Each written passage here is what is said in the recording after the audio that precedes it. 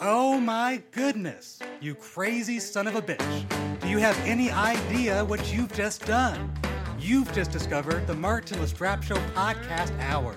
This is the show that may or may not be an hour long based on your perceptive time and how much I've got to say. So strap yourselves in and prepare your ears for the journey of a lifetime as I introduce your host of the Martin Lastrap Show Podcast Hour, me, you idiot. Well, welcome everybody to the Martin Lastrap Show Podcast Hour. I am terribly excited to have all of you here. This is a really, really exciting day for me for several reasons, not the least of which today is Halloween 2015. My favorite holiday of the year. Frankly, it's the best holiday of the year, but it's my very favorite holiday of the year, Halloween. And so we decided, and by we, I guess technically me, but you all showed up. We decided to do something really exciting and special for Halloween. So first of all, it's Halloween.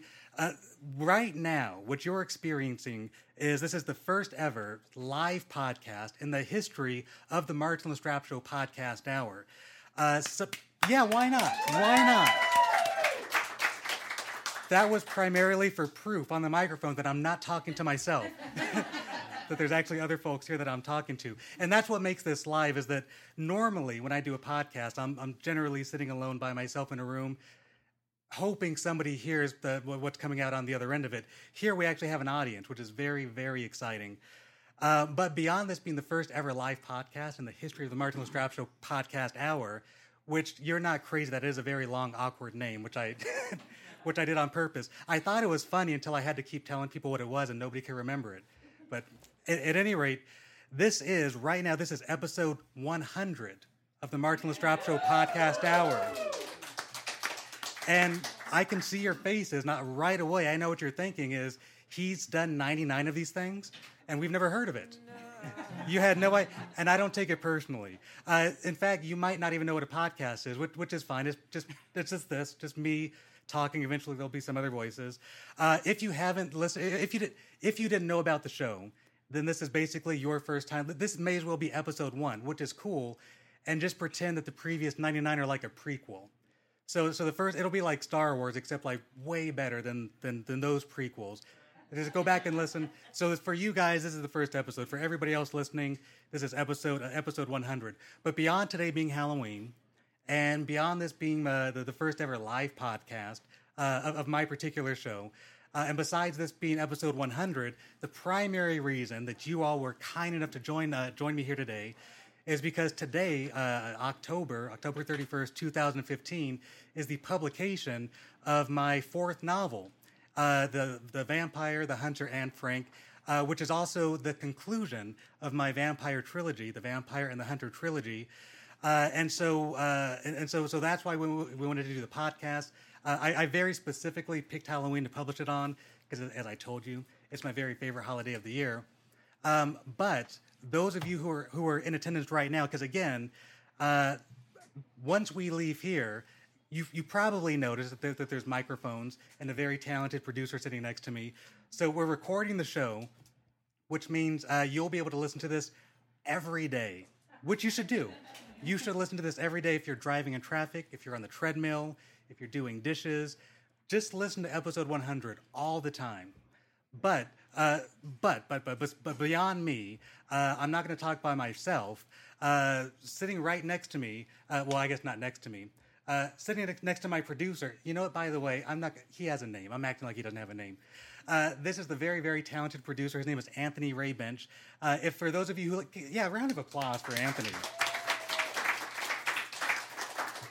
Aside from being the very talented producer of episode 100, he's also the official comic book expert of the Martin Lastrap Show Podcast Hour. So for those of you who listen to the show, I love comic books. And Anthony, he's kind of like, I call him my Yoda a little bit. He kind of helps teach me about comic books and he gives me homework assignments, tells me to read certain comic books. I read them and then we talk about them. He's great. So he's here. But next to Anthony is my big brother. I keep touching. This isn't my brother. This is Anthony. This is my big brother, Greg Lastraps. And what he's going to do is he's going to go ahead and explain why he's sitting here at this table with me. So Greg, I think that's enough of an introduction. Yeah, that's enough of an introduction. I was just waiting for applause. Thank you. Thank you very much. Thank you very much. No. This is how it's gonna go. Don't encourage him. This is how it's gonna go. You know what happens when I'm on the show. I do know what happens when you're on the show. Yeah, but they don't know what happens when I'm on the show. But our listeners hopefully will, because I've been on. They should have. At this point, you've been on. I think like 3 times, 2 or 3 times. Yeah, two or three times. So so there's that. But I think I should. For those of you here. Martin and I share a lifetime of collaboration, I think. I was just telling you, not you, but Martin. Anthony? You were telling Anthony. I was telling Anthony. Maybe I told Anthony. I don't know, whatever. But when Martin was 5 years old, I used to collect comic books. And I also had an interest in recording, and I had a reel-to-reel tape recorder and cassette recorder. I had all kinds of gear. Way more gear than a 10-year-old should have. But I used to take the comic books and I would recruit Martin and I would direct him in performing the comic books. And he couldn't read at the time. He was like 3 or 4 years old. So we did it like 2-3 words at a time. So I'd say, now say this, go. And then I would hit record and then pause. Perfect. Now say these 3 words. And it went on like that. And and that's how he does the podcast too, actually. I just sit on this side of the mic. Wait a minute. And you don't see me there because it's a podcast. It's the beauty of the medium. I'm still waiting to get paid for those readings, by the way. Okay. Anyway, I've been on the show, and after spending hours being interrogated by this chump, I thought it was time that we turn the mic on Martin, because he is so fascinating, if he is to be believed. We want to know what makes Martin tick, right? Yeah. How does, he writes these books. What words? What are they? How do you know when to put this word in front of that word? How do you know when to start a chapter, when to end a chapter? How do you know when you're done with a book? How do you know cannibals, vampires? What? So, Martin, I think this is where the interview starts. Well, you're interviewing me? Yeah, that's what I was getting at. I guess I didn't mention that. I'm going to be interviewing Martin.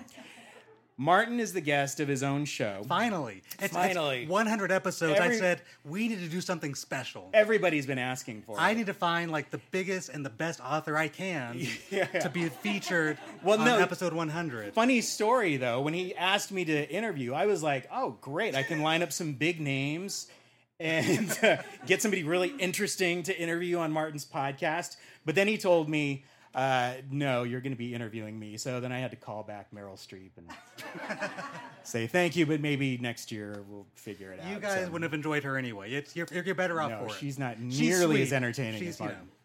But anyway, so we're here to talk about the Vampire and the Hunter trilogy.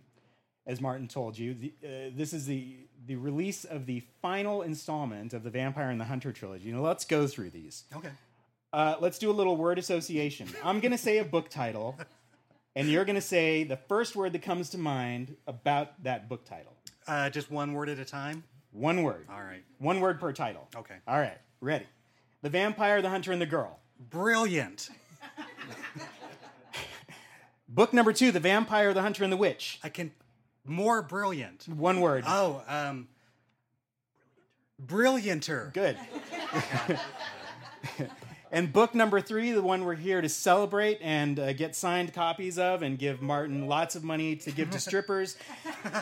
The Vampire, the Hunter, and Frank. Brilliant-ish? Good.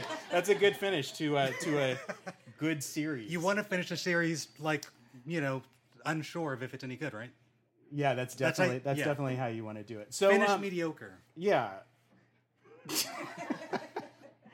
So I think the first thing that I thought when you told me about that you were going to start working on this, why vampires? There have been. I'm not done with my question. Calm down. There have been a few vampire projects in the past: books, movies, comic books, songs, probably.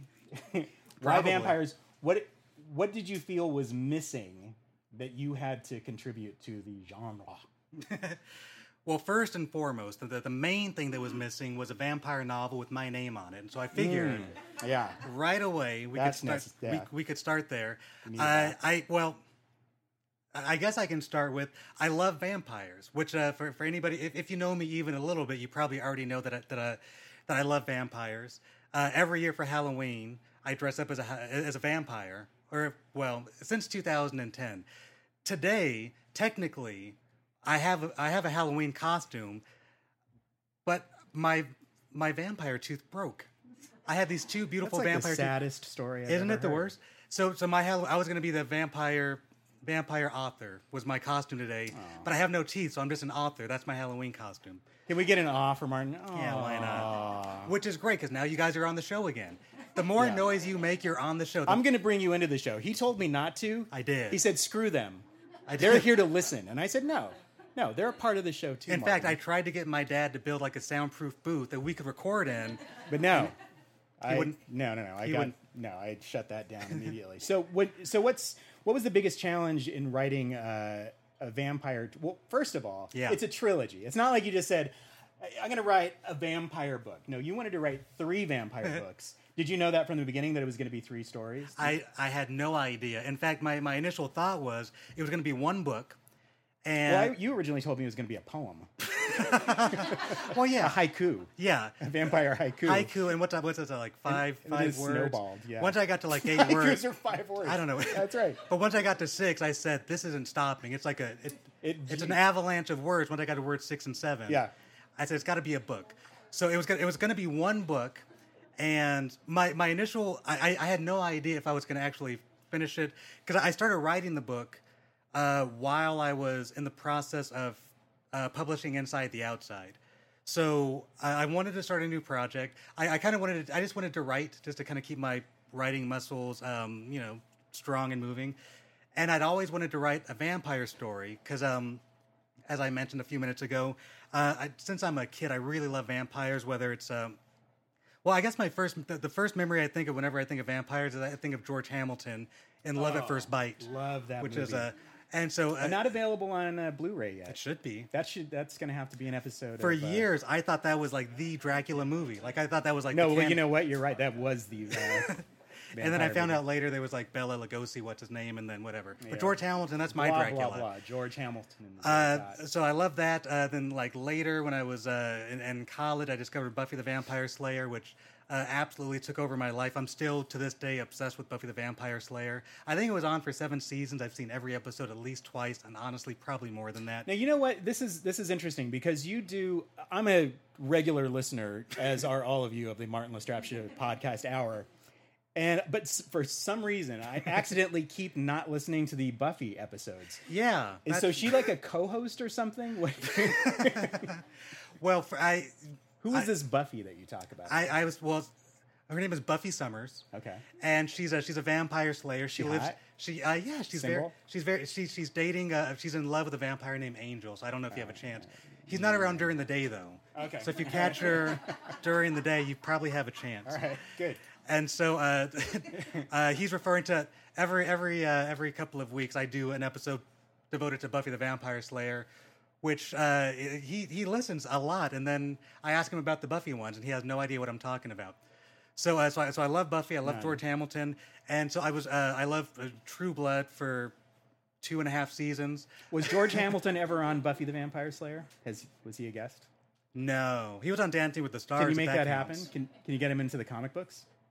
The comic book seasons? For the sake of this conversation, absolutely. You like how I didn't know anything about Buffy, but I knew that they had comic books for the seasons after the show ended? That was nice how you dropped that in there. Thank you very much. So what are... No, let me... I'm not going to let you finish.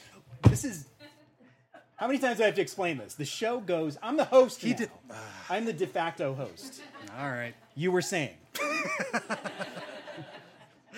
So Inside the Outside was coming out, and I wanted to work on something. So I thought, well, let me write a vampire story. I didn't have a character. I didn't have a story. I had no idea.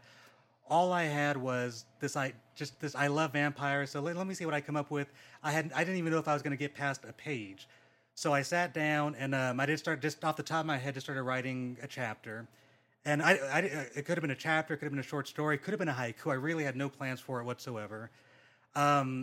the first line I wrote, I figured if I was reading a vampire novel, I would want to get to something exciting right away. So the first thing that happens is one of my main characters, Olivia, she gets bit by a vampire named Adam, and so that's all I had. I had a vampire, I had a girl.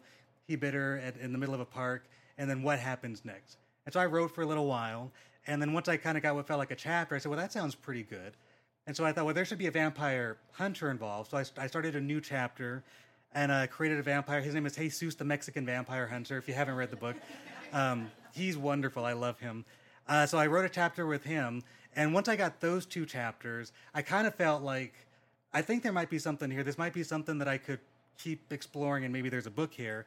So beyond vampires themselves, I read a lot of Stephen King books, and one thing that I was always really impressed by with Stephen King is occasionally, more than occasionally, he'll have these really huge, like 1,000-page tomes that are like super heavy, like heavy physically, not heavy like philosophically.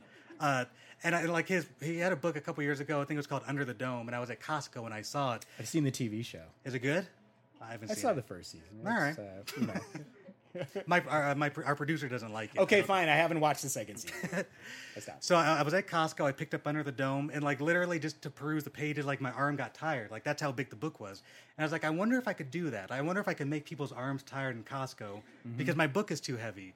So that was the goal. Is I want to write a book like minimum 1,000 pages, possibly longer than that. And do you ever worry about making your listeners' ears tired? Never. I had a feeling. Never. This is the audio version of my 1,000-page book. So you're the Stephen King of podcasts. Yeah, whatever, fuck it. So anyway, so I did the first draft, and it was like over 1,000 pages or so, and I have no idea if the first draft was any good, but I felt good about it. But then following that, I thought, thinking in terms of being an independent publisher, I don't think I have any idea how to actually publish a 1,000-page book. So maybe I could just break this book up. So I wrote one big draft. I messed around with the idea of breaking it up. Once I found what I felt like were reasonably good breaking points for each book, I split it up, and then I went back to work and I kind of fleshed out each book. So it's a trilogy today, but originally I really thought I was just writing one book. You originally thought you were writing a haiku. Yes. Then a poem. Then a short story. Novel, trilogy, podcast. Got it. So in writing about vampires, so much has been written about vampires. There's so much content about vampires, and vampires have a very specific mythology and specific things that we expect. So how did you approach that? Because I don't know if you guys know this, but Martin Lestrapes is a rule breaker. This guy is a rebel with a cause. He follows no rules. How does a guy like you, a maverick, handle having to deal with vampire rules? Because I love... Because, like, vampires, for example, vampires can't drink Gatorade. Right. What do you do with that? Do you follow? Are you strict about that? The Gatorade, I took some liberties and I decided to make... It was okay for them to drink Gatorade. Okay, good. But beyond that, because I do love vampires and I do love the vampire mythology, whatever that even means. I say it because it sounds smart, but if you asked me to explain it, I couldn't. But I love the vampire mythology. Insofar as, they can't go out during the day and garlic hurts and they can't touch silver. And, or depending if Stephanie Myers is writing it, they can go out during the day, but they sparkle, but that's her deal. So I did want to honor certain parts of the mythology because I am a fan of it. But being a maverick, as Greg described me as, I did also want to... Everybody describes you that way. Really? It's not just me. I need to get on Facebook more. You I had no idea. Get on the internet, buddy. What's that? Good question. Can I Google that? Speaking of good questions, let's talk about your process. All right. Okay, so you have this, you write a 1,000-page vampire tome. Sure. When you started that, now Martin and I have collaborated as writers as well, so I already kind of know the answer to this. But I'm going to pretend that I don't. Do you know how the book's going to end before you start it? If I can help it, I absolutely know how the book is going to end. As far as the vampire trilogy goes, I outlined the whole book I mean, it's a loose outline. Like, I'm not married to it, but I have a pretty good idea. No, you're married to Chanel. Let's hear it for Chanel. Yeah, Chanel's here. Chanel. Just try getting close to this mic, bitch. Chanel, she's my occasional co-host for anybody who listens to the show. Yeah, occasional, like not today. It's all about this guy. So I did have an outline, and I knew more or less who the main characters were, and I knew more or less how the book was going to go. But for this particular trilogy, for the longest time, I couldn't figure out how it ended. I knew how I wanted it to end, and here, I'm going to answer this question as much as I can without. You know what? Why don't you just start from the beginning? Because I wasn't catching any of that. I stopped listening. I was getting water. How dare you? All right. No, that's all right. Well, they look like they're listening, so I'm going to pretend like you guys were listening. I could replay it for you if you want. Can we pause this whole thing? Just to stay out of this, Anthony. Who's the host? You were saying. So basically, there's this big, scary, dangerous monster in the trilogy. His name is Frank, because that was like the scariest, most name I could think of, right? Frank. And by the way, no spoilers, by the way. None whatsoever. Because Okay. book 3 just came out today, so no spoilers. So I can say this. Okay. I had this big, scary, dangerous vampire, and I thought, oh, this is great. I'll make him just as dangerous as I can, and then I'll let my heroes figure out what to do with him. But the problem was, I made him so big and dangerous that as a writer, I couldn't think of a reasonable way for how they were going to defeat him. And I would, literally, I would go to bed at night and I would stare at the ceiling. It's like, how the hell are they going to beat Frank? Are they going to beat Frank? I can't think of any way that they're going to beat Frank. And I'd be like in the shower, crying. It's like, this is, maybe I can write Frank out of the book. Maybe. So how do they do it? Oh, That's a trick question. No spoilers. I'm gonna catch on to you soon. Yeah. So anyway, eventually, I did. I'll say this. I figured out how the trilogy would end. What happens with Frank? I have no idea. I haven't read the book, but I eventually figured out something that I liked, and I kind of wrote myself into that direction. Okay. So your first novel that most people don't know about. Everybody thinks Inside the Outside was your first novel. Your first novel was actually about little people. It was called Don't Call Me Shrimp. Go look. You can find it on eBay somewhere. So you've done that. You've done cannibals in Inside the Outside. Uh-huh. You've done vampires now. Yeah. So what's next? Fairies? Because that's where True Blood lost me. That is where True Blood. Yes. Well, you know what? True Blood lost me before the fairies. Although that, I was okay. So whatever. Do you guys like True Blood? I won't ruin it for you if you like it. If you like it, show of hands. Who likes True Blood? Actually, no. This is a podcast. Cheer if you like True Blood. Oh wow! Damn! Wow! All right. Damn! True Blood got owned. Man. So anyway, I'll just keep this short because they don't want to hear about They True don't Blood. care about True Blood. Cheer if you know what True Blood is. Okay. All right, good. How about The Sopranos? Okay, good. I see where we're at. Do you want to keep going? I know all the HBO shows. Okay, so you asked a question, right? Probably. Fairies. Fairies. Yeah. Oh, okay. Yeah. Like my next, the next thing I'm. What's the next book? What are you going to do next? So my next novel, with the exception of right now sitting next to Greg and Anthony and talking to you guys, I am currently working on my next novel. I'm somewhere in the area of 17 or 18 chapters into it. It's a circus novel, I can tell you that much. It's not exactly a horror novel, so I'm going a little bit away from cannibals and vampires. There's certain elements of fantasy involved, but I wouldn't call it a fantasy novel. I'll tell you this much about the story. I mean, I could probably spoil it because it's not going to come out for a couple years, but whatever. So my main character, his name is Grover Wilcox, and he finds out through an accident in his kitchen while he's making lunch, he catches himself on fire because he's very clumsy, and is completely engulfed in flames, and he's panicking as any of you might if you're caught on fire.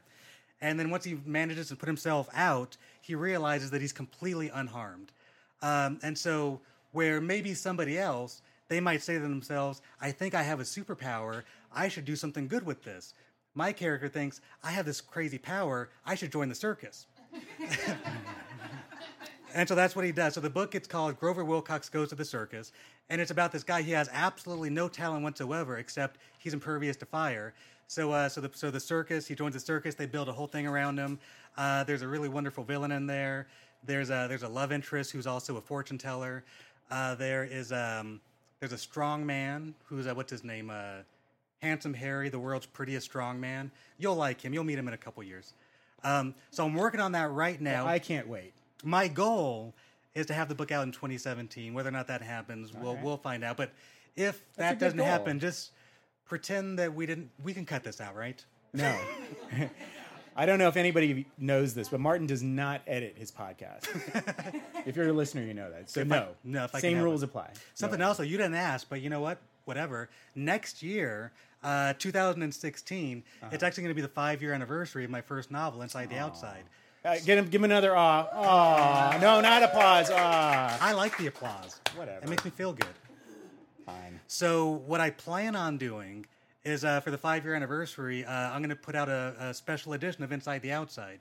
So there'll be a new cover, and I'll probably go through and cross a few of the T's that maybe didn't get crossed. All right. Dot a few I's that I forgot. You can add some characters? How dare you? Take out some characters. I have some notes. The book is fine. People like the book. People like the book. And speaking, except for the person on Amazon, I don't. If you have time, yeah, and I encourage you to do it. Go to Amazon.com. Look up Inside the Outside. It's gotten really nice reviews. There is one 1-star review. I was drunk. I'm sorry. I knew it was you. I didn't want to say anything in front of the people. There's one 1-star review, and holy cow, it's a doozy. It's not even just, it's like, because you go on Amazon, you might get 2 or 3 sentences. This 1-star review, I did a word count because I was curious, like 800 words. They wrote an essay. They wrote like a 5-page essay about how much they hated my book. And it was so thorough, I don't even think I was offended by it. I was like, wow. They thought about it. They really, you know what? They spent time thinking about this. Yeah. So they can have that. So, I forgot how I got there. But yeah, that reviewer probably doesn't care about the special edition. I think you were about to ask your live audience to go troll this person. Listen, I'm not telling you guys what to do. I'm not even going to tell you that there's a section to comment on reviews. I'm not telling you that. But you know what? I am going to tell you what to do. Like I told you, I'm opening this up to the crowd. I want you guys to be a part of the show. So if anybody has a question, let's see somebody have a question for Martin that they just can't live without knowing the answer to. All right. Yes. Over here. So I have a general question. He has a general question. I'm going to say it into the microphone. Do you want me to go just... Do I want him to go 3 words time? Would you be nice to our guests? They're not going to come back. We barely got them here today. No shit. Is there any topic or genre that you're kind of intimidated about or intimidated to write about, but yet you want to write about? He wants to know whether there's a topic that you're afraid that you're too big of a coward to write about. I'm going to also translate. Okay, I what they actually verbatim. meant. All Yeah. right. Well, I'll tell you what. The one thing that I always get nervous writing about is like anything that happened before I was born makes me terribly nervous because I was a horrible history student. So you might notice that like all of my books generally happen today because I'm good on today. If it happened today, I'm very comfortable writing about it. If it happened before December 9th, 1977, which, by the way, that's my birthday coming up, I'll give you a forwarding address for gifts. Anything before that makes me really, really nervous. On the one hand, I kind of avoid it, but I don't avoid it completely. So, for example, anybody who's read book 2 of the trilogy, one of my vampires was in human form. He was born in like the 1800s. And so when I did that, in part, it was sort of challenging a fear for myself of tackling, like, it's not historical fiction. Like, people who write whole books that take place in a completely different century. Like, Give us an example. Wicked. What I have no. I know Quentin Tarantino's new movie takes place in like the 1800s. That's not a book though. Good. But, That's whatever. fair enough. So something Good. like Move that. on.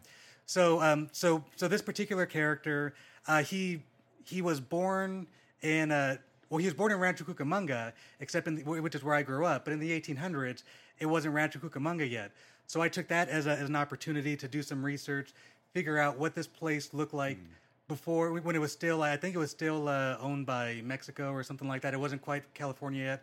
And so I did some research with that, and then kind of made that part of the book. It was only one chapter, because that's about as much as I could do without feeling like I was going to fall off the tightrope. But that said, I would say anything historical. Actually, you know what? Now that I think about it, Are there tightropes in your new circus book? yes, there actually is. See? There's a tightrope walker. See how I did that? That's a good host. I can't. I can't think of it. There's everybody. There's clowns. There's a tightrope walker. There's a strongman. There's a fortune teller. There's a really scary, evil ringmaster. Oh, you guys are gonna love it in like 2 years. It's kind of like how I've been waiting for Batman versus Superman for like the last 20 years. It feels like. Hopefully, you guys. Well, but whatever. Yeah. I was. Science fiction. That was my answer. I adore science fiction. You hate science. I do. No, I'm just not good at it. Oh, okay. I love. You don't acknowledge its existence. I would write should like say. Star Wars science fiction, Right. Where you completely make it up. completely unresearched, Make up the completely made science, up. yeah. This thing lights up. That's cool. How does it work? I don't know. Right. It just does. Yeah. So I would love to write science fiction, but I would be terrified to actually do it and get it wrong. Okay. So this is interesting. So you asked this question. It was a great question. Thank you very much. And this is why I wanted to do the audience Q&A against your wishes, because that made your question led to him saying something, gave me a question that I want an answer to. What do we call that? Synergy. Martin, Rancho Cucamonga.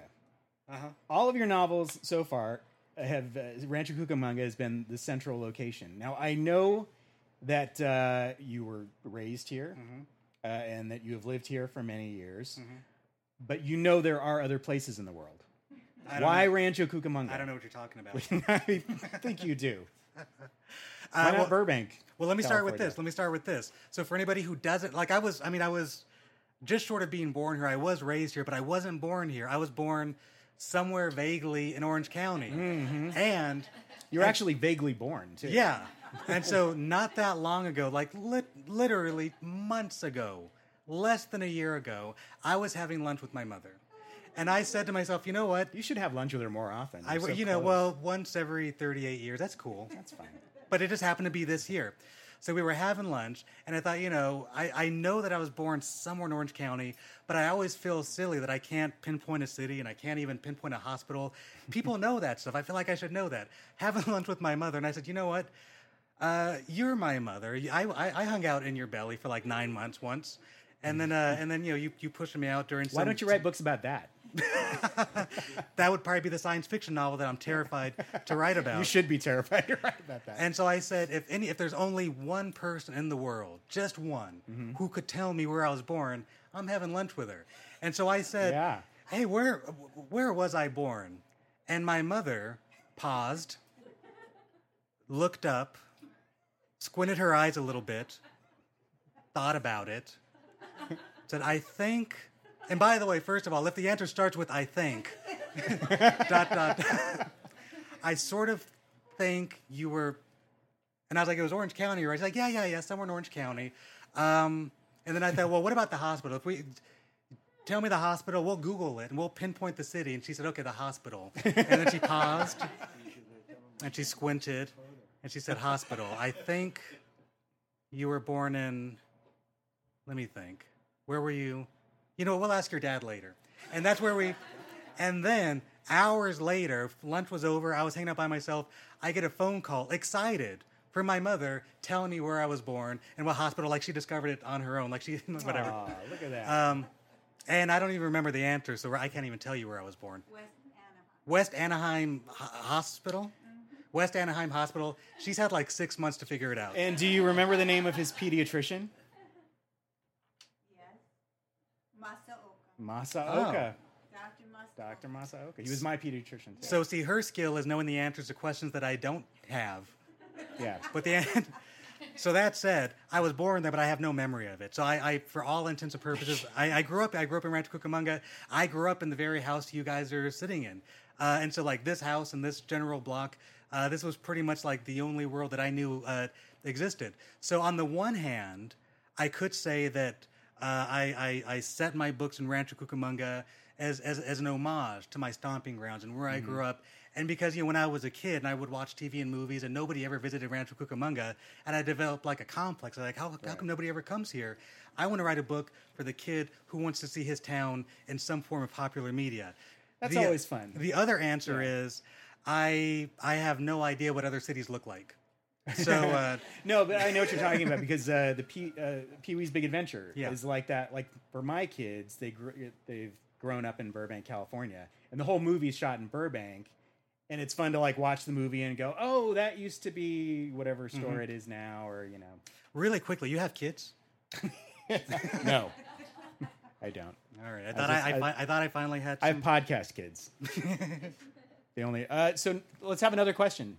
Yes, over here. I have a question about Dark Night of the Soul. Okay. As an author, I'm assuming you're a heavy drinker. But other than that, how do you deal with those times when you're writing and you just can't make the words come out? Oh, okay. Well, Greg, go ahead and Let me add to that because I actually was thinking of something along that lines. On top of that, go ahead and repeat the question for anybody who didn't quite. Yeah. Oh, that's right. What was your question again? No, she wants to know. Dark Night of the Soul. What was your? What do you do to cope with with having to come up with ideas to write? And I would add to that in the context of the Vampire and the Hunter series. It's a huge commitment. 1,000-page a trilogy is a huge commitment.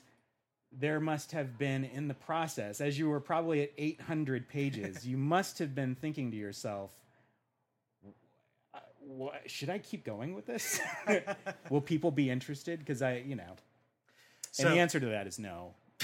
As you will. No. Well, that was your answer. You told me that. That was my answer. Because I texted you and I said, I'm on page 800. I am not interested. And you texted back, yeah, you should have stopped 750 pages ago. Yeah.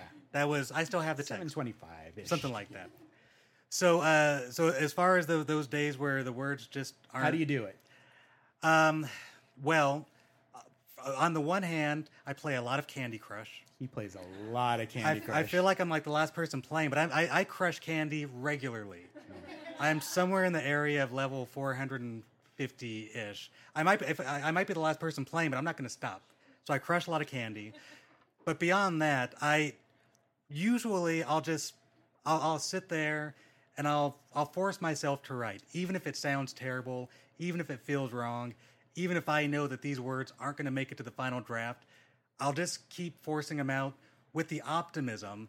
If I force out enough terrible words, a good one's going to follow it up. And then once I get there, then I can kind of ride that trend and I can delete the other ones that nobody will ever see. And where's the proof of concept for that theory about eventually good words?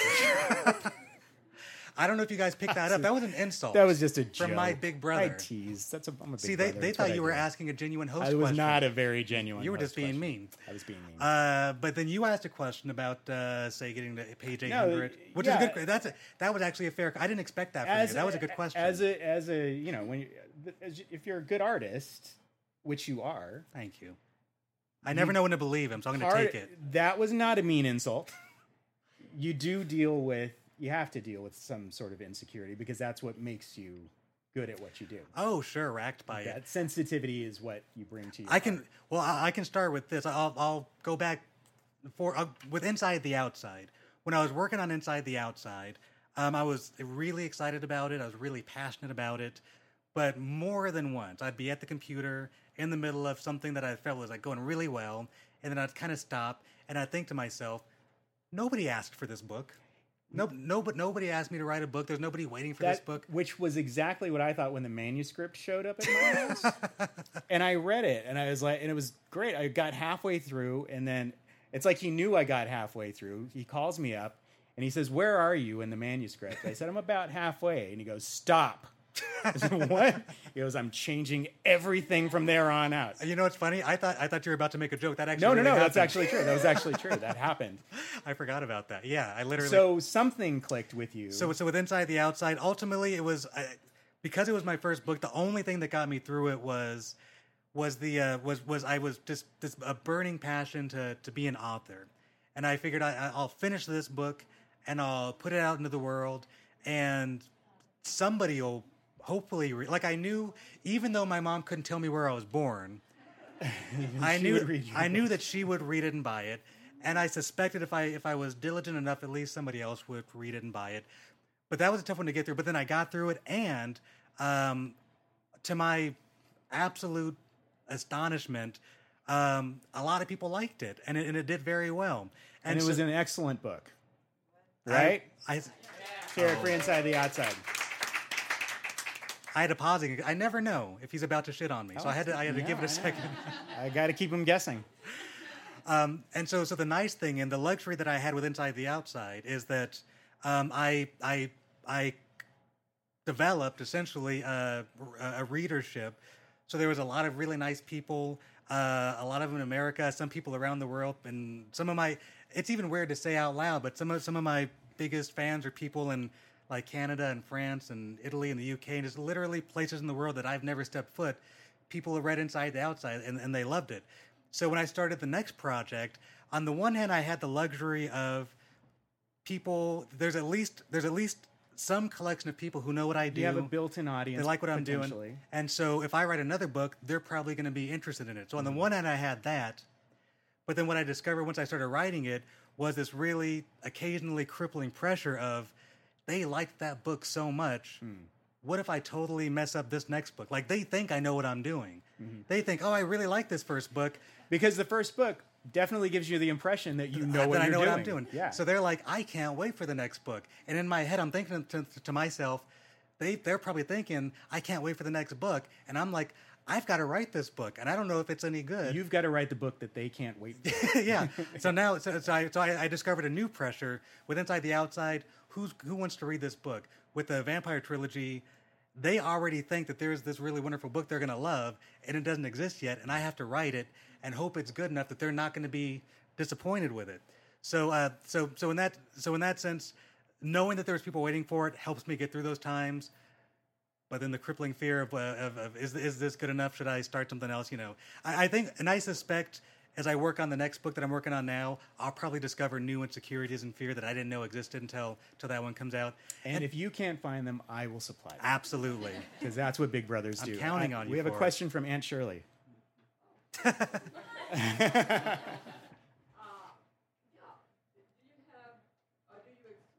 that either your trilogy or Inside the Outside will become a movie? Do you expect that any of your projects, any of your novels will become movies? I can answer that in a couple ways. I can answer it first. I absolutely expect everything I do is going to become a movie.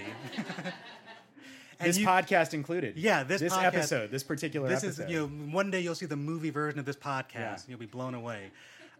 You could also replace the word expect with hope. I hope one day these things will become movies or TV shows. I can sort of speak cryptically and say that I've talked to people who are fans of my writing and have ambitions of using their place in the movie and television world to help potentially turn my writing into movies or television. But that said, I can also say that there's nothing immediately happening right now.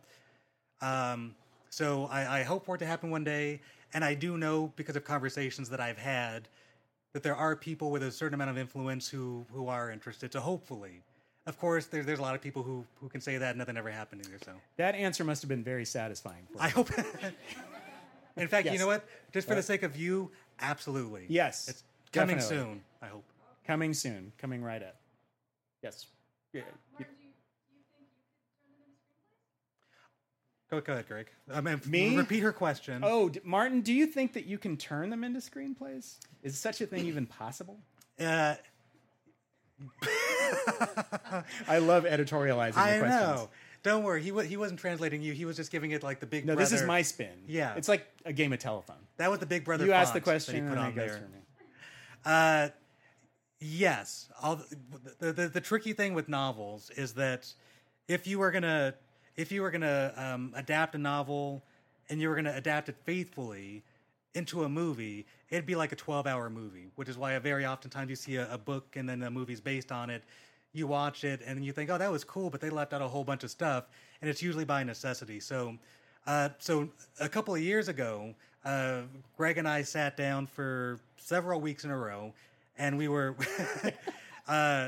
months in a row. Several weeks. Does that sound better? Months. It was months. It was years. months. We Yeah, plugged it's in been a long time. months, and we started working on a screenplay adaptation of Inside the Outside, and it was a lot of fun, and we were making a lot of headway on it. And then, if I remember correctly, And I'll give you a spoiler. We have 50 very exciting pages. 50 Written. stellar pages that nobody's produced, but they exist on Right. Greg's They computer do somewhere. exist. It is amazing. So on the one hand, we started the process of it. I think, if I'm not mistaken, you could probably correct me on this.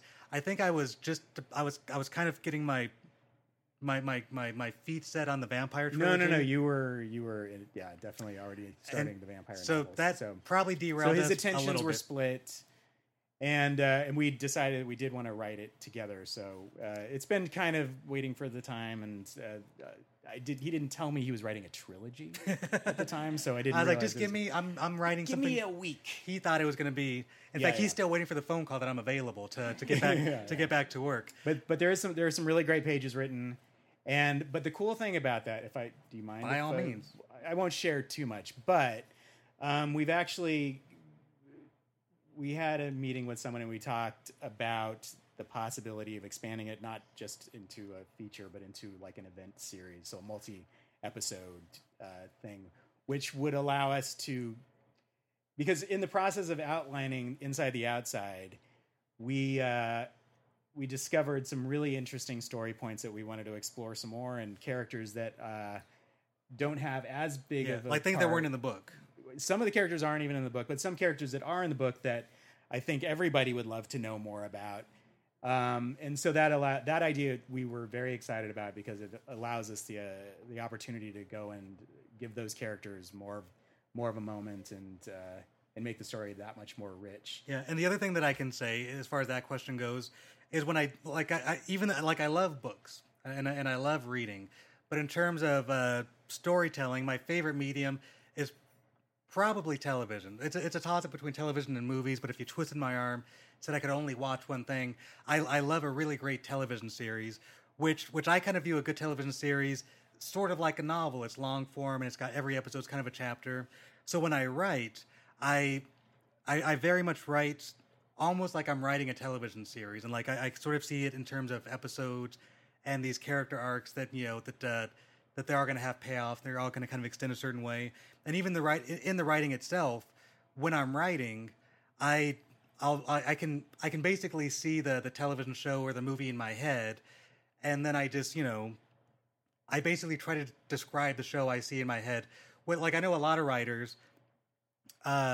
They focus a lot more on, this sounds stupid, they focus more on the words, obviously it's writing, and they write these really beautiful words and sentences, and I love that writing.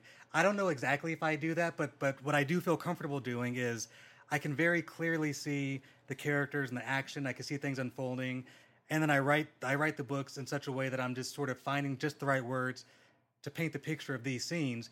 And so over the years, one of the best compliments that I enjoy receiving is if somebody tells me, I could see this as a movie, or I could see this as a TV show, or I could, when the stuff that you were writing, I could see it happening as if it was a movie, and I love that, because that's generally what I'm going for. So as far as that goes, I do feel like the books can translate into screenplays pretty efficiently if somebody was motivated to do it, whether it's Greg and myself or somebody who just wants to take it on themselves and pay me a lot of money to do it.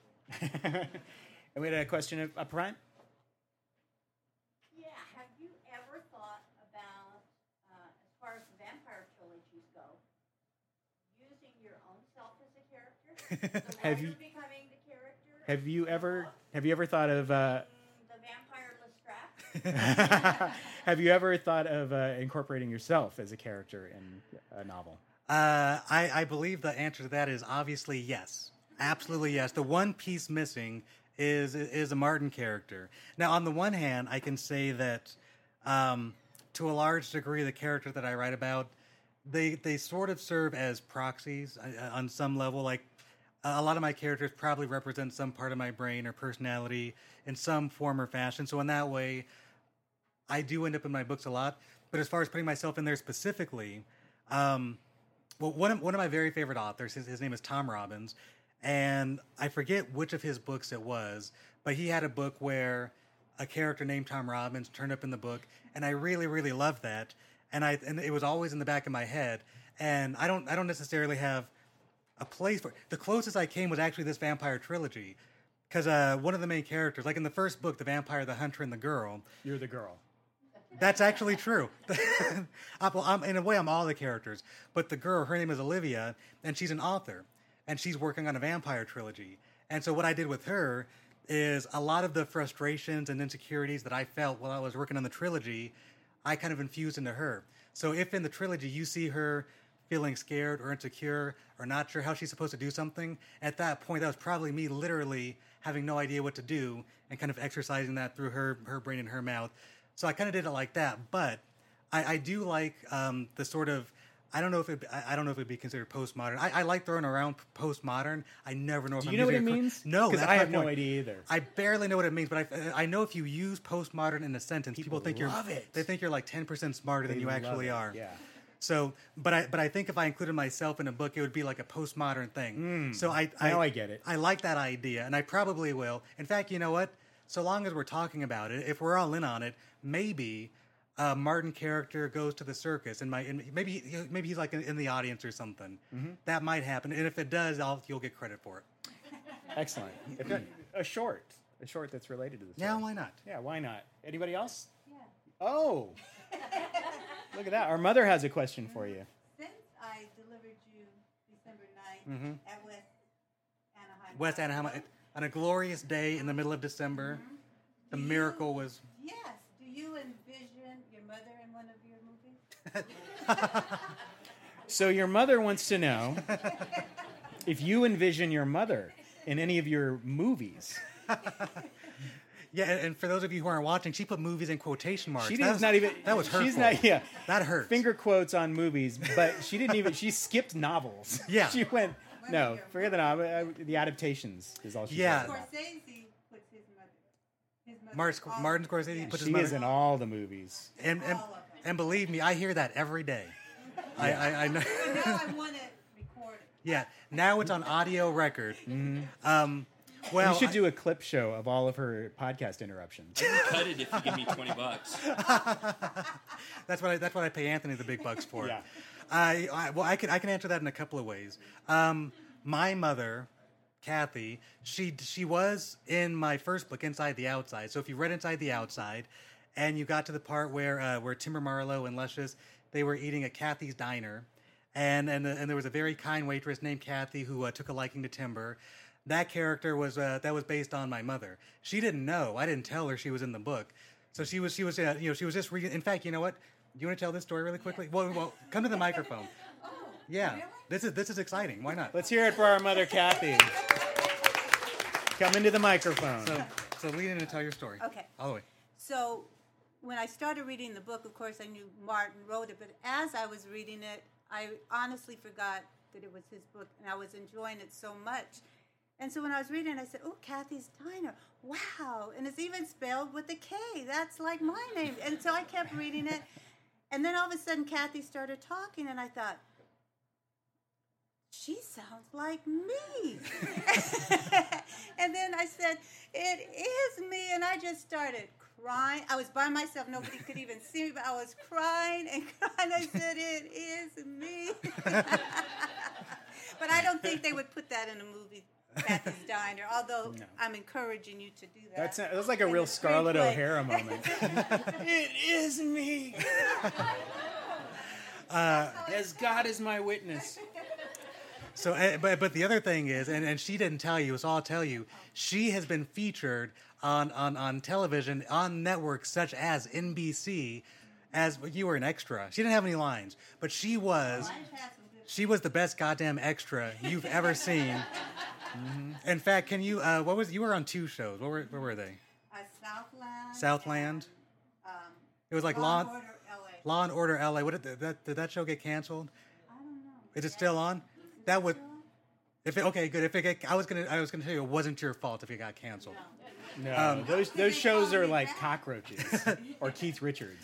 They But- just No, don't- they called me just don't back stop. for another episode. Yeah, so she was good. You were. It was like a funeral, and you were hanging out. It was like you were. I think you were. It was like the.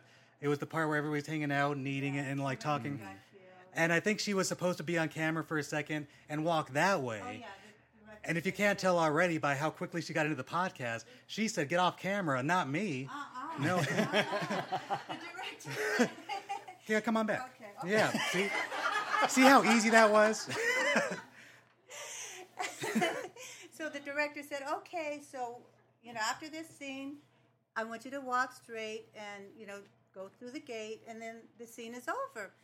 And I said, oh, okay. So I said, it happened so fast, it was over. He said, go straight. And I saw people on the side. I said, oh, I'm not getting off this camera. So I went and mingled with them. And then, the guy said, oh, have you done this before? I said, no. I said, I was supposed to get off the camera, but I'm over here. But they called me back again, so I guess they didn't mind. Yeah, don't mess with. Well, yeah, if you want an extra who won't go away, Yeah, it's you've me. got her. She's the one. She's gonna find herself. Does So- anyone have any questions for our mother? How many hours of labor was I here with nothing? She could tell you that. She couldn't tell you what hospital, but she'll tell you how many hours it took to push me out. It didn't work because I wanted to read his book before it came out. So yeah, you'll be in the movie. Oh, okay. Yeah, why not? So speaking of, so movies. Let's get to the crux of this matter. Okay. Cast the Vampire and the Hunter series. Who's starring? That's, Meryl Streep's out because for obvious reasons. because she got pushed out got of the pushed podcast. out, She's yeah. not going to return our calls for a little She is, while yeah. because She's got to cool down a little bit. that's a tricky one. Well, here's what I'll do. On the one hand, it's going to kill some time so I can think about this. I can run down the main characters though. Please do. There's the first book is The Vampire, the Hunter, and the Girl, but that title also represents the three primary characters. So the vampire, his name is Adam. He was 30 years old as a human when he became a vampire. He's been a vampire for 30 years. So if he were human, he'd be 60, but if you met him, he still looks like a 30-year-old. The Hunter, I told you, is Jesus, the Mexican vampire hunter. And then the girl, her name is Olivia. And the reason this is a tricky question is I don't, in a lot of ways, I don't, my characters, they're a little bit faceless. Like I don't necessarily see actors often, but how about this? So for Adam, I don't think I would go, let's see, if he's 30 something, he's how's about? And, oh, you know what? How about Ryan Gosling? Okay, Ryan Gosling. Primarily because, or you know what? Matthew? Okay. Also, Dracula. Dracula actually plays a role, a very important role in the book. Which, if I'm using postmodern correctly, I was using Dracula in a postmodern form. In fact, here's something I could tell you about the book, and this will kill more time while I try to think of an answer. Is I did consider this a postmodern vampire novel. Postmodern. If I was using postmodern Yeah. correctly, in the way that I was thinking of it as postmodern, all the characters in the book they've seen all the same vampire movies that I've seen. They've read Dracula. The book Dracula exists, but there's also the character of Dracula in the book. And so my version of Dracula, he's read Bram Stoker's Dracula, and he thinks it's all right. He likes it enough. He just, his name, he liked the fact that the book was named after him, but he's not in the book very much. So that's the only thing he didn't really like about it. He loves the Bela Lugosi movies because is that the right actor? I feel like I'm getting that wrong. Yeah, you're good. Oh, You're good. thank goodness. Because he's sort of handsome and romantic. He didn't really like the Francis Ford Coppola Dracula because he was sort of like wrinkly and old, and he didn't like that version of himself. So my Dracula, he's seen all the Dracula movies. My character, Olivia, she's a writer. So part of her inspiration, she loves Buffy the Vampire Slayer like me. She likes True Blood. So she wants to, she doesn't know vampires exist until she meets the vampire, Adam. So that said, Olivia, who is she? Olivia, Cast her. Quick. what's her face? Drew Barrymore. No, I love Drew Barrymore. Meryl Streep. Close. No, can't. Meryl Streep's out. Who's the girl that she's in Superbad? She's in Emma Stone? Emma Stone. Emma Stone. Let's hear it She'd for be a good Emma Olivia. Stone. Yeah, she's going to be on the show and never probably. I'll try to get her on the show though. So Emma Stone is Olivia. Let's see, we cast Ryan Gosling. That's mostly Ryan for my Gosling, mom Emma because Stone. They Is she- love working together too. Do they? Oh, they're going to be in a new musical. Perfect. Together. Let me think. The vampire. Jesus. Who plays Jesus? Jesus. You haven't told us yet. I know. That was the question. Can I double? This is let me just. How does this explain. work? A host asks the question. Yeah. You answer the question. Uh-huh. So it's on you. Right. Jesus is all on you. Who is it? Oh, goodness. How's about? Did I cast Matthew McConaughey yet? That not Matthew. I have to, because by the way, and this is me stalling again. My mother. I don't know if you know this about her. Just a huge, gargantuan teenage crush on Matthew McConaughey, or she calls him Matthew McConaughey. Hey. Yeah. Just the mention that he might possibly one day be in a movie based on a book. She, like, he has like those car commercials.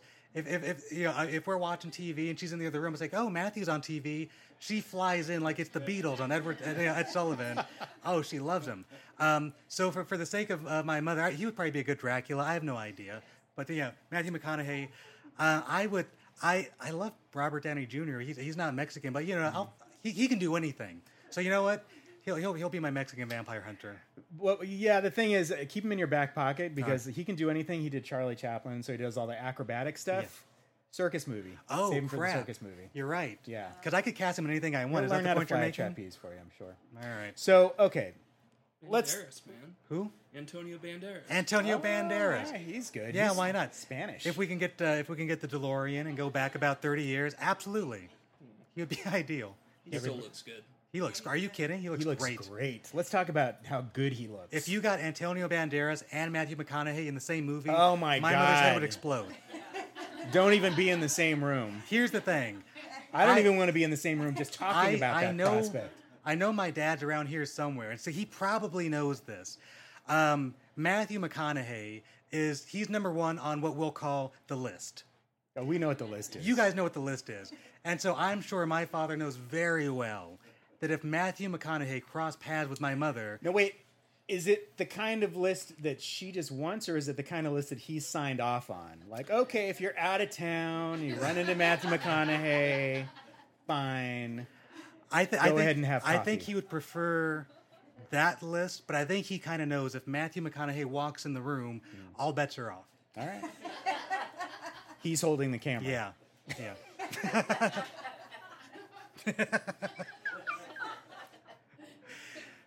He used to be a wedding photographer, my dad. So yeah, he could do that. Picturing it. Don't picture that. Too You want to late, get to sleep too tonight. late. All right, so if you've been following, oh, okay. So if you've been following the podcast, Martin's been leading up to something. He's been teasing this for a while now, and it's all secretive. Big things are happening. What's going on with what's going on in your life that you find so fascinating that you're just dragging this out. Enough already. It is announcement time, Martin. All right. Tell us what's going on.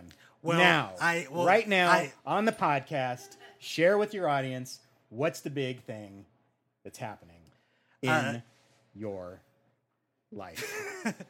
So tomorrow morning, my occasional co-host / newlywed bride and I are moving to Las Vegas. Slow clap. We are going to be so starting tomorrow. We're going to be citizens of Las Vegas, Nevada. She's going to be a showgirl. I'm going to become a blackjack player, and we're just going to figure it out from there. And really, the only thing that's changed is geography. Yeah, she'll still be a showgirl. I still don't know how to play blackjack. Nothing's changing except we're crossing the state line. So what led you to Vegas? I mean, anybody who follows the show knows that they can't shut up about it. They love going to Vegas. We and do. They love talking about going to Vegas. There's a series of episodes called the Las Vegas Don't Chronicles. I know it? Don't Yeah. I know it? And So it couldn't just be that you enjoy going there. What was it? What was the draw of Las Vegas? well, Chanel had dreams of being a showgirl from the time she was a little girl. She has an extensive collection of pasties that she thought, you know what? It's time. Yeah, what am I doing It's with time I these? put these to use. Yeah. And, Outside of the apartment. Yeah, yeah. And I said, you know what? You've got all the pasties. You've worked out. You've brought the neighbors and you worked out all the choreography, without me there, which was awkward. But they said she was great. They said that she was wonderful. She passed the audition. Well, I can say that because Chanel is a regular contributor on the show and her voice is heard a lot on the show. Chanel, Chanel got a really wonderful job offer that happens to be in Las Vegas. As of this recording, she got the job offer 2 weeks ago, and so they asked if she could start in 2 weeks, and we looked at each other like we were like characters in the Scooby-Doo cartoon, and our eyes got really big, and we were like, holy shit, 2 weeks? Is that possible? We've never done that before. But then we thought, as a couple of newlyweds who've been, in fact, you know what? Our 1 year wedding anniversary is 1 week from today. It's coming up. Yeah, believe that. Fine, we'll clap for that. Why not? Why not? Yeah, we got married on November 7th, 2014. And if you didn't already know, by the time we got married, we'd been together for 15 years. It was like old hat. We just thought, let's get, and we got married in Vegas. So, And I believe old hat is your favorite sexual position. yes, too. yeah. Old hat. Well, that's what Matthew McConaughey told me about whatever. And so we got married last year in Las Vegas. Elvis married us, and he sang a couple of songs. It was delightful. So just as things kind of worked out, just completely by happenstance, we'll be in our first week in Las Vegas. Our first anniversary will be the place that we got married. But we met and started dating and fell in love in 1999. So the marriage was just like it was an excuse to go to Vegas, as you said. Oh, yeah. We were running. That's out how of, I thought of it. We ran out of excuses, so we thought, why not get married? So anyway, that said, Chanel kind of caught wind of some potential employment opportunities, so we started investigating them. Mm-hmm. So on the Las Vegas Chronicles, at least the last couple, if you've heard any of them, we were recording in Las Vegas, and we were being cryptic because we didn't know what was going to happen, so we didn't say what we were doing there. And even when we were recording, we had no idea if anything was going to happen. So, like, if nothing happened, we didn't want to look silly by saying all these big plans and then nothing happened. And so Chanel, those of you who know her, I'm not telling you anything you don't know. She's brilliant and she's talented and she's wonderful. And I got lucky that I found her before anybody else found her. And so she's all these wonderful things. So it didn't surprise me in the least that this amazing company in Las Vegas wanted her services. And both as the excited and loyal and dutiful husband, I said, well, let's go. I'll follow you.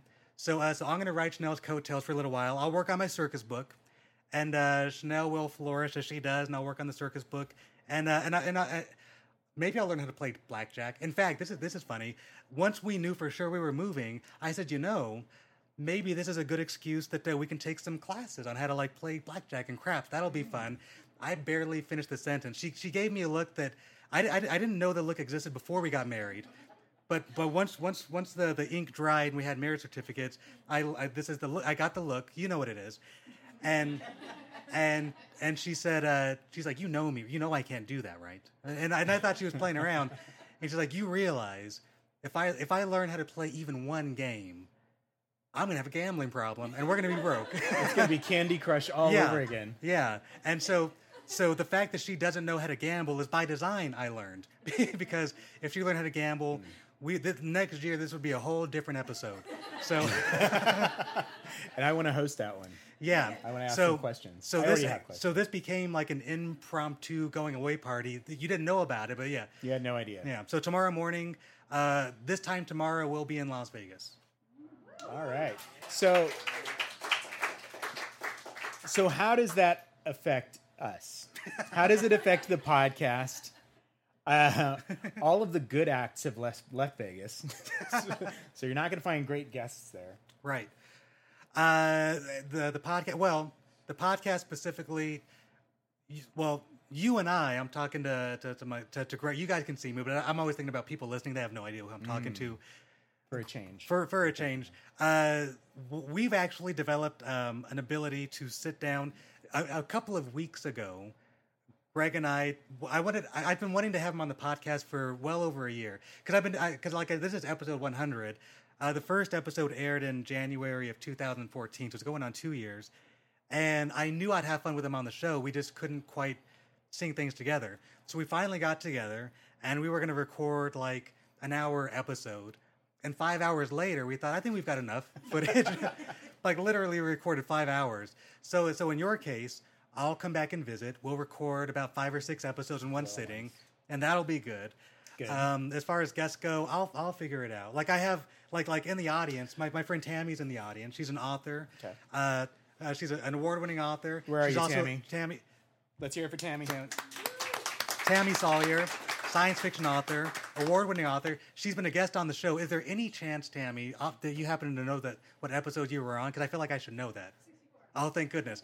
Tammy was on episode 64, and I can tell you guys, even if she wasn't here, I could tell you this. Her episode is, just in terms of how many people listen to it, it's like the second most popular episode I've ever done. Wow. So check out Tammy. She's great. And I would probably go in somewhere with that. I'll come back and visit. Or in fact, you know what? It's just a good excuse to get Tammy to visit Las Vegas with her boyfriend. So to recap, the answer to your question is you haven't thought about it. I have not thought about it. I assumed everybody was going to follow me out. No, we are And all the not people- following you to Vegas. And all the people that I talked to would go. But why? I'll go. You can go, Anthony. Anthony can go to Vegas. But why Vegas? Why not Amazon.com? Because you love to talk about Amazon.com. Well, yeah, Amazon.com is wonderful. Because here's the thing. Okay, Amazon.com, not only does it have everything you need, It's got everything I need. it's got books, it's got movies, you can buy a Snickers bar. Yeah. Chanel and I recently learned you can buy bath towels on Amazon.com.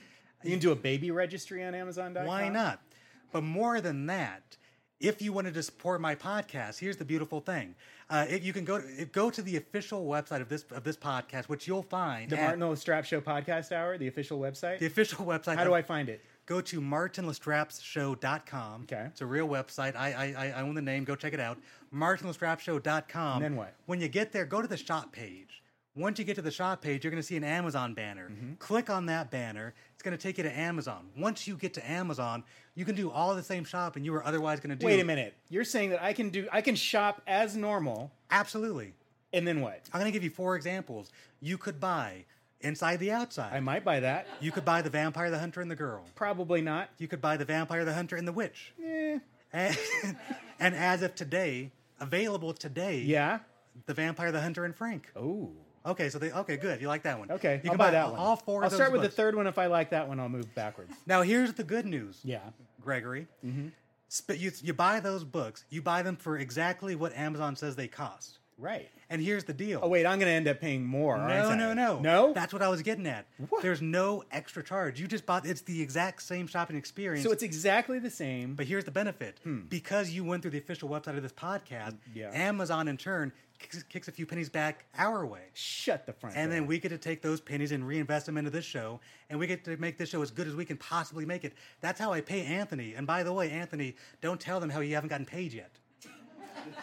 In fact, if you want Anthony to get paid, go to Amazon through the website, and then I can send some pennies Anthony's way. Please. Okay, and then there's. But is there a quarterly report so we can see exactly how you're spending the money? I'll tell you exactly how I spend. Don't you worry about it. Okay, it's good. going. Yeah, like when I say, Because with Chanel's new hobby, I'm a little concerned. yeah, I mean, you know, there might be a few pennies here and there going to pasties and fringe, but other than that, you know, if we talk about it on the show, then yeah, it became part of the show. That's amazing. Okay, so Amazon.com. Well, I'll tell you what. I'm sick of talking to you. I'm sick of talking to you. I'm sicker of talking to you, but I've really enjoyed talking to him in front of you. Aw. Let's hear it for you guys. You're an amazing audience. And being a big brother aside, you were a marvelous guest. I really did enjoy sitting down with you and putting you on the spot. I had to wait just a second, but I believe you, and Believe thank it. you. Believe it, baby. Believe it. And this is where we hear the closing theme. Any minute now. Any minute, you're going to hear Who wrote the music is amazing on this show. My big brother wrote all the music that you hear on the show. Wait, every episode of the Martin Lestrap Show podcast hour, I wrote the music. Well, not all of them, but the theme song and this song you wrote. Let's listen to it. All right. This Listen is to it. good. And until next I time. like that part. Until next time, I'll see you guys on the other side. have a good evening and a happy Halloween. Merry Christmas.